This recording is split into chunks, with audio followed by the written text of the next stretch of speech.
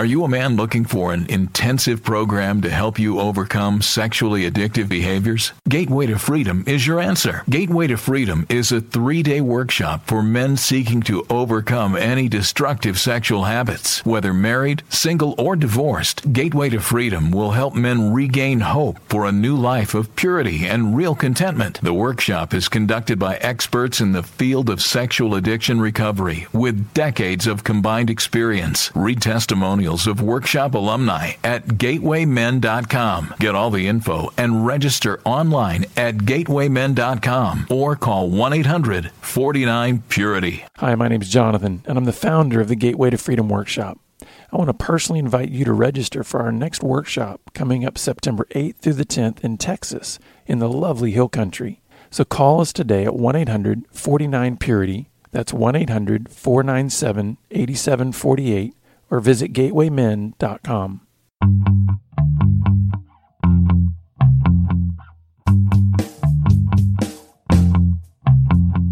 Welcome to Pure Sex Radio with your hosts, Jonathan and Stephen. This dynamic program is designed to educate, encourage, and equip listeners with the tools necessary for living a life of sexual purity. Visit us online at puresexradio.com. And now, please welcome Jonathan and Stephen on Pure Sex Radio. Good day, radio listeners. Welcome to this edition of the Pure Sex Radio program. We're glad to have you with us. My name is Jonathan, and I'm here with Steven Cervantes. How are you, my friend? Good. I'm excited about today's show. Yeah, you know what? We have a very interesting, almost unusual show, if I could put it that way, coming your way. I am basically surrendering to an indulgence for Steve, because he had such an amazing trip to the other side of the planet, and he was like, I want to talk about my trip to Thailand. And I was thinking, how on earth does that fit with Pure Sex Radio? So we're going to see where things go, but I'm going to let the master, Stephen, figure out how we're going to make a connection on this. And if we don't make a connection, grace abounds. It's a good, entertaining show, if nothing else. Exactly. So I had a chance to take a package deal going to Thailand. My wife and I bought this when it was on sale the end of last year. And so I had some reservations because it's not high on the list, but it's an opportunity to learn something I didn't know. And so I pray and I say, God, show me things. Show me things you want me to know. And there's all these little bits and pieces, and I'm still actually processing for the one big aha. Mm-hmm. And maybe it'll come out somehow in this show as I go through my notes here. So first I want to start with observations. Because when you come into a country, you see things that look odd, and you ask why. So we land at the airport, we get in a cab, and it's insane, the traffic. I mean, it's 3 and 4 lanes going in the wrong direction. They travel in the opposite side of the road. And there's motorcycles everywhere, weaving in and out constantly. It's like your head is spinning because there's a motorcycle right by your head whizzing by. And there's another one right behind it, right behind it, right behind it. And one has one person, and one has 2. One has 3 people on a motorcycle. I saw a family of 4, a dad, a child, a mom, and a child on one little motorcycle going down the road. I saw schoolgirls in their school dresses. I saw women all dressed up looking professional going to work on their little scooters. And there's cars and scooters everywhere. And I'm listening, and it's really quiet. So I asked the driver, I said, how come nobody's honking? He said, in his best English, it is rude to honk. We don't honk. He said, I said, don't you lay on your horn? No. If you honk it, beep, and get off your horn. And I thought, how interesting.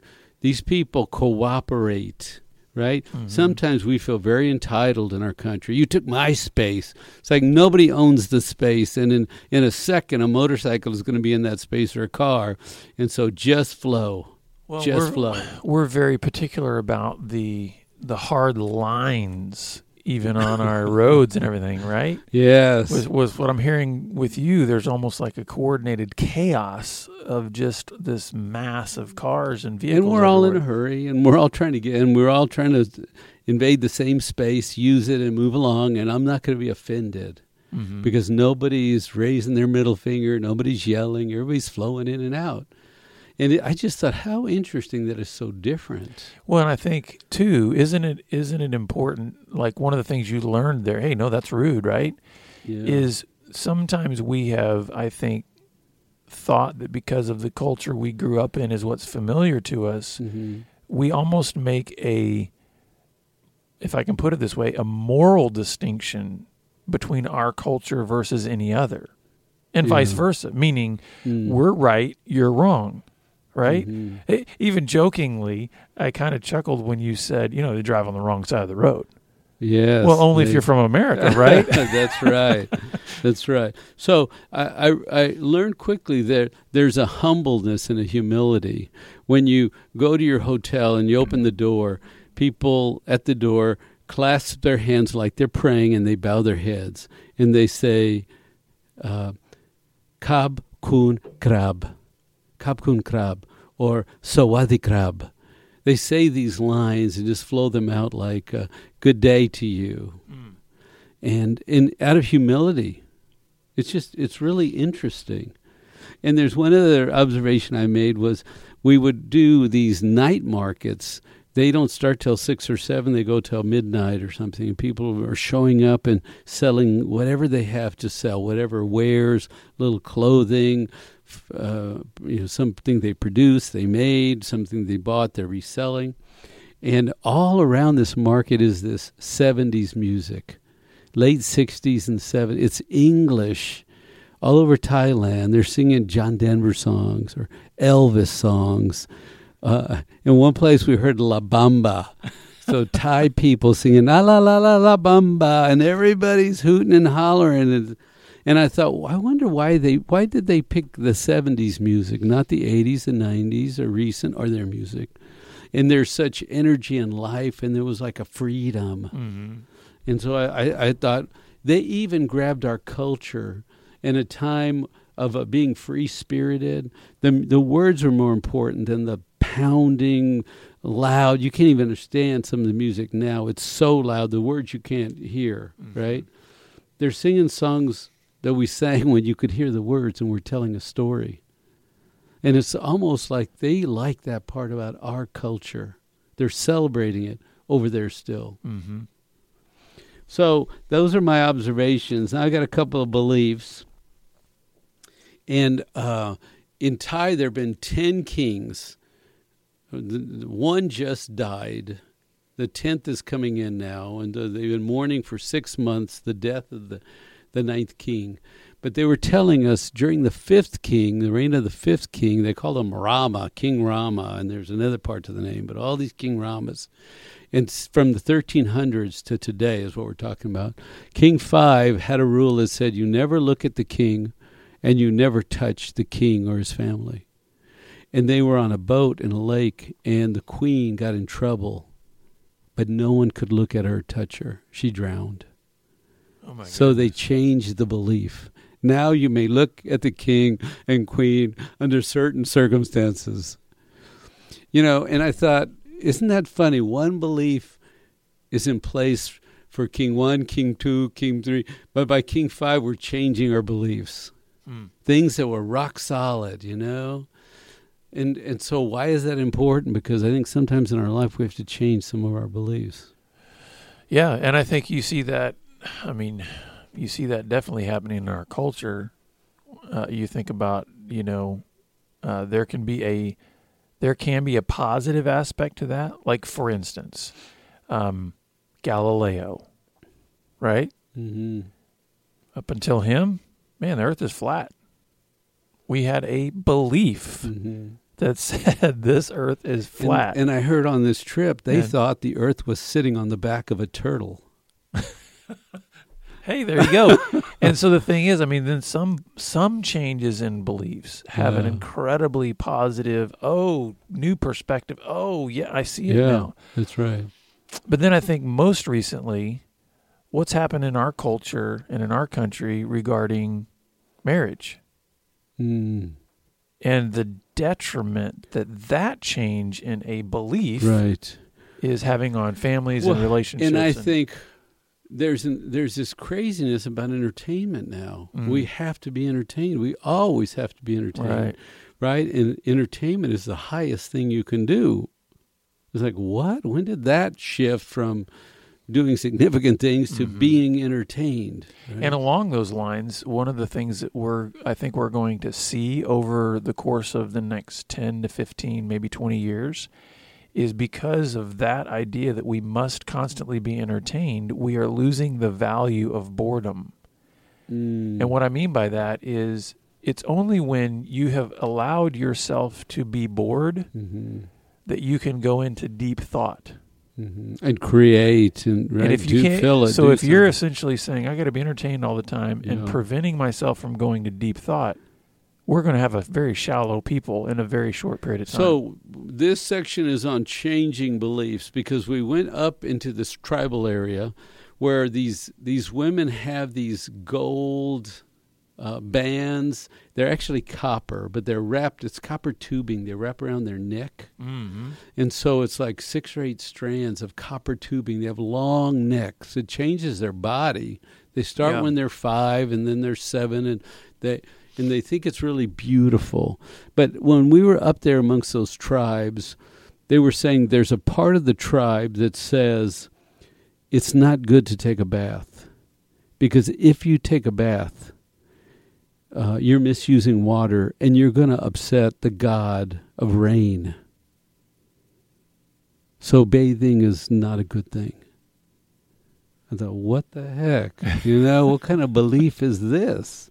But that's how they live. They don't bathe much. Did you ask if that applied to the foreigners? As I was filling my bathtub up, yeah. Yeah, right. So then, lots of Buddhist stuff and temples and all that. And so I'll be the first to admit I'm like in first grade with Buddhism. I don't know, but I'll tell you what I heard, okay? So under the teaching of Buddhism, you have to pay homage to the evil spirits because they'll come in torment, and so you pay homage to them to appease them. And I thought that's interesting. So there was those are beliefs that you have to live this way, right? You have to appease the evil spirits so they don't mess with you. So also, I was told about teachings of Buddha. There is no God or no heaven in Buddhism. So Buddhist was an Indian who came from a wealthy family who saw such poverty around him. And he decided to leave wealth and go live with poverty and to figure out how to help these poor people live. And this is my summary, but what he came up with was meditation. If you can just meditate and have great thoughts, maybe you can live above your situation. So your goal is to live in such harmony that you finally get to the state of nirvana. You meditate to the point where you get to this. But until you get there, you're going to die, and then you're going to come back and practice this skill some more until you get to this ultimate state of nirvana. And if you do good deeds in your life, it makes your life better. But you're going to have to come back again and again. But meditation is one of the great tools. Managing your mind is a great tool. And that's sort of the simple version of what I learned about Buddhism. The irony to me is that is that idea is not at all dissimilar to what Christianity teaches, but they point in very different directions. Whereas the Buddhism concept of meditation points towards emptying your mind. Yeah. The Christianity concept towards meditation points towards filling your mind. So this idea of, and the other thing too, obviously, is the Buddhism says that essentially through your own activity and meditation, you can reach this state of heavenliness or nirvana. Whereas obviously Christianity teaches no, through Jesus Christ. Right. Is and the way that very spirit at work in you, right? Exactly. operating out of your spirit, not your emotions or personality, operating out of your spirit. My spirit becomes one with God's spirit in worship, which is sort of some of our version of meditation, to worship, right? Mm-hmm. So I learned that the temples are like community centers. And if you're poor or elderly and you need a place to go, you go to the temple. And since I'm on the temples and the monks, that's really interesting, because monks say clothes are for wearing, not collecting. That's definitely not American. It's not American. So they have two outfits. In case it rains today, they have a dry one for tomorrow. They have two outfits and one pair of sandals. That's it. Clothes are for wearing, not collecting. I love that line. And that might go with our previous episode that we did on the one thing. Like, hey, if you want a cleaner closet, the one thing might be this idea of, clothes are for wearing, not collecting. That's too funny. So monks cannot ask for food. They carry these pots around, and they come out between 6:30 and 7:30 in the morning, and they go stand in places, and people bring them food. They may not ask for food. They may receive food. And they have a pot, because women cannot touch a monk. So you put the food in the pot. You don't touch the monk. Actually, you're not supposed to look in the eyes. There's something about don't look in their eyes, don't touch them.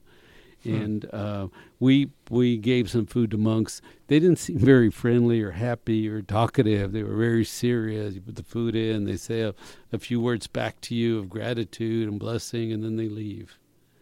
And they can only eat till noon. They fast the rest of the day.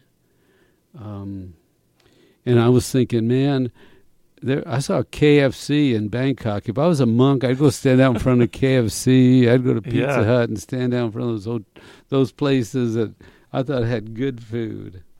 So, one of the towns we were in, they were saying is 720 years old. So it's like, wow, our country is a little over 300 years old. Mm-hmm. These cultures have been around a long time. Things I didn't understand, They ate rice and noodles every 3 times a day. I mean, they don't have a breakfast food and a lunch food. Right. It's like they're glad to have rice and noodles, and so they do something. Even their dessert, they call it sticky rice. It's dessert time. Here's some sweet sticky rice, Huh. They don't have cheese or butter, because we drove all over the countryside, never saw one cow. They just don't seem to have cows. They have rice fields everywhere. And I wanted to see a water buffalo in a rice field, because you see them plows. Never saw water buffalo. Never saw cows. So lots of rice fields. But you know what they said? The young people don't want to work in the rice fields. So they're having to import labor from Vietnam and Burma. And they said at one point the time may not be able to produce enough rice to feed themselves, because their kids want to get on the internet and be entertained. And it's just like here. They don't want to work that hard. They want to go to the big city and get a free ride, Interesting how technology is affecting that culture in that way. And we saw lots of little flip phones. Poor people. Everybody has a little older version of our phones, but they still have the phones. So it's funny, because the language barrier was difficult. We had a tour guide. She spoke. We didn't. So if they didn't understand my English, I tried my other language, a few Spanish words. Yeah. But they didn't get those either, I got to tell you. They pretend to understand you. Yes, yes, yes. I asked this guy. At one point, we're in a big boat. We get out of the big boat, and there's little canoes that come up next to us with a driver in each canoe, and you get in their canoe, and they paddle you around the island. And I kept trying to ask the guy, how many trips a day in this boat do you make? And he kept saying, you can give me $100 or $200 tip. $100 or $200, not dollars, bahts. There's his bahts. $100 or $200 bahts. I said, how many times you paddle around? I'm using paddling motion with my hand and around, and the big boats come, and this is their job. They take tours around a canoe, around islands. 1 or 200 bahts. Yeah, exactly. The answer to everything was 1 or 200 bahts, because that was the tip he wanted when we got Sure, down. yeah. So, sort of That's interesting. funny. Yeah. So I saw the people were trying to sell things. I did not realize the value of business, but in poor countries, if you can make a few bucks, you can live better. They live on $600 a month. Or a year. Oh, I'm sorry. Right. Is that what it said? Yeah. It was $600 a year. That's right. Yeah. Their annual household income is $600 a year, and so it's like nothing. Mm-hmm. So you see everywhere, families have tables and they're selling of some food they cooked, or dresses they made, or they bought some cheap goods, candy good, and they're trying to sell candy to the kids. I mean, everybody is trying to sell something to make a few bucks. And I realize the value of business. Mm-hmm. If you can generate some money, you can live well. No money, you don't live well. It became very obvious to me. So I'm going to tell you my elephant story. We have to make some principles out of these for our program somehow. Yeah. Not just the elephants, but we went to this elephant kingdom, and they said elephants from 0 to 15 don't work. From 15 to 30, they do light work. From 30 to 60, they do heavy work. And from 60 and older, they retire. So we got a chance to wash the elephants in the river, get up and ride the elephants. And we were talking to one of the locals, and each elephant has a person assigned to them called Mahood. So the Mahood said, you see that? That's a 60-year-old elephant. He's retired. He just roams around our grounds eating all day. So it sounds like the elephants are very much like Americans. In what right? way? What do you know, 0 to 15, they don't do anywhere. 15 to 30, they do light work. 30 to 60, they do heavy work. And after 60, they retire. Yeah. So I didn't know that about elephants. These are Asian elephants. Mm-hmm. They're smaller than the African. They can lose their tusks 3 times a year, and they'll regrow them. African elephants, one time, they're gone. Mm. And these tusks become so heavy for the elephants that after a while, they just cut them off because they're a hindrance. They're not survival. They don't need them. They're in the sanctuary, you know. So I'm going to say 4 things we did that were interesting, and then I'm going to somehow you help me make some applications. We rode elephants. We got in a cage with a 550-pound tiger, and we got to pet this on purpose, tiger. Yeah, right? Yes. So we pulled over at one point and ate some grilled rat, field rat. They Again, on purpose? Yeah. Delicacy. They grill them and sell them to make money. And then we fed this group of 500 monkeys that came out of the trees and just surrounded this lady. We bought her food because none of us wanted to get in the middle. And just this horde of monkeys came around her, and we just thought they're going to jump on her. They're just closing in on her, and she's throwing food as fast as she can, and they're all grabbing, fighting, acting like monkeys, you know. Mm-hmm. So what did I learn? I learned that I love America. And when I came back in immigration, and I showed my passport, and I was coming in the country, he said, welcome home. I almost started crying. I thought, oh my goodness, I'm home. I know the language. I know how to drive here. I get the money. You know, this is home.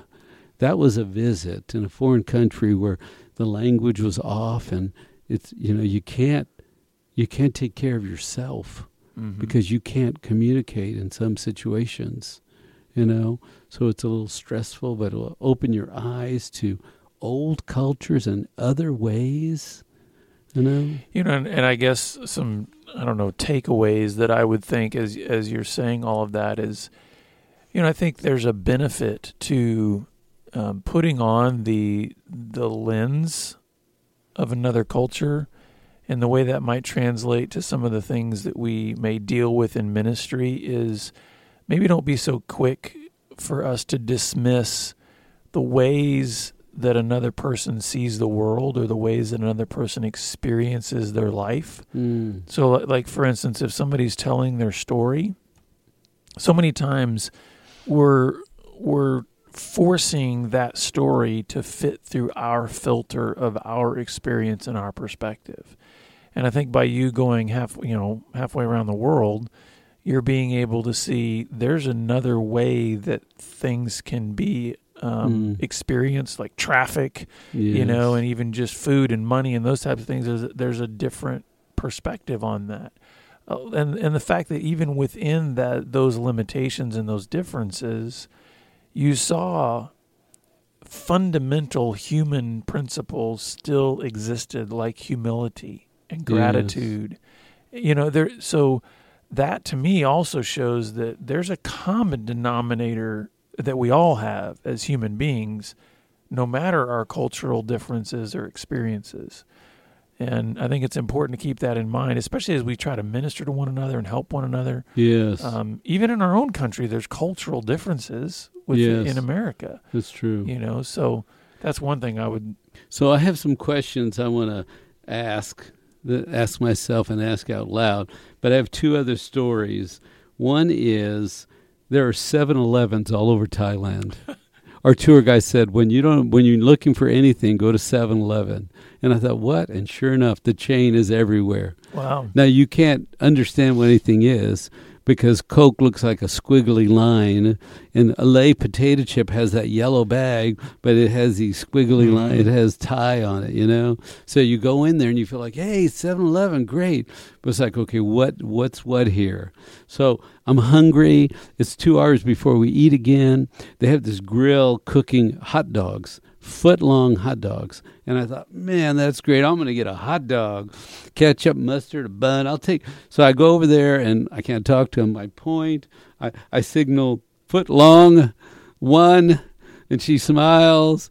And I hand her some money. She takes that out of my hand. She gives me change back, and she takes this foot-long hot dog, and she starts cutting it into 1-inch pieces. And she puts it in a plastic bag.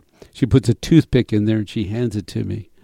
And it's like, what happened to the bun? Where's the mustard and the ketchup? It's like they're used to eating out of bowls over here. Everything's in a bowl, a rice bowl, a noodle bowl. So they put it in a little bag and give you a little toothpick to eat your little pieces of weenie because there are no buns in the place, So I thought, wow, what I thought and what they thought was very different. Right. One other thing our tour guide said, 50% of the teenagers between 16 and 18 want bigger noses. So they have nose jobs done so they can look better. I thought, wow, is that vanity or what in the world is that? So here are the questions. I said, Lord, what do you want me to see? What sense, Lord? And so he said, well, what beliefs do you carry? You saw some other beliefs over there, and their beliefs change. What beliefs do you carry? And I love faith in Christ. I love the story of Christ and who he is and that he died, that he went first, right? And that I'm not trying to get some state of nirvana. I'm going to go where he went, right? And who do you follow? And I was a foreigner in a foreign kingdom. And we're spiritual beings in a spiritual kingdom. And there are spirits over there that want to torment you, but I think there's spirits over here roaming about, right? Oh, yeah. And what must you come out from under? What beliefs? The king said, don't look at us. And then he said, oh, no, I changed my mind. You can look at us, right? And one culture said, don't bathe. So what beliefs did you pick up in your family and in your little part of the country? What beliefs must you come out from under so that you can be free? So I don't know. Those are just questions that I came away asking and wondering. Yeah. Well, listeners, I want to thank you for indulging Stephen. Yes. And he showed me some awesome pictures of the time, and just I think it was a great. It's great to be able to share this, and I hope that you gleaned some things from this. That if anything, you got a little bit of a history lesson on Thailand and some interesting things there. But I love what Stephen's saying about the idea of these questions. What do you need to come out from under? What are some beliefs that you've carried that maybe just simply they need to change because they're not they're either not right or they're not useful. And so we'd love to walk alongside you in your journey. So please reach out and contact us for help. And we look forward to having you back here next time on the Pure Sex Radio broadcast. Pure Sex Radio is paid for by Be Broken Ministries. Visit us online at puresexradio.com.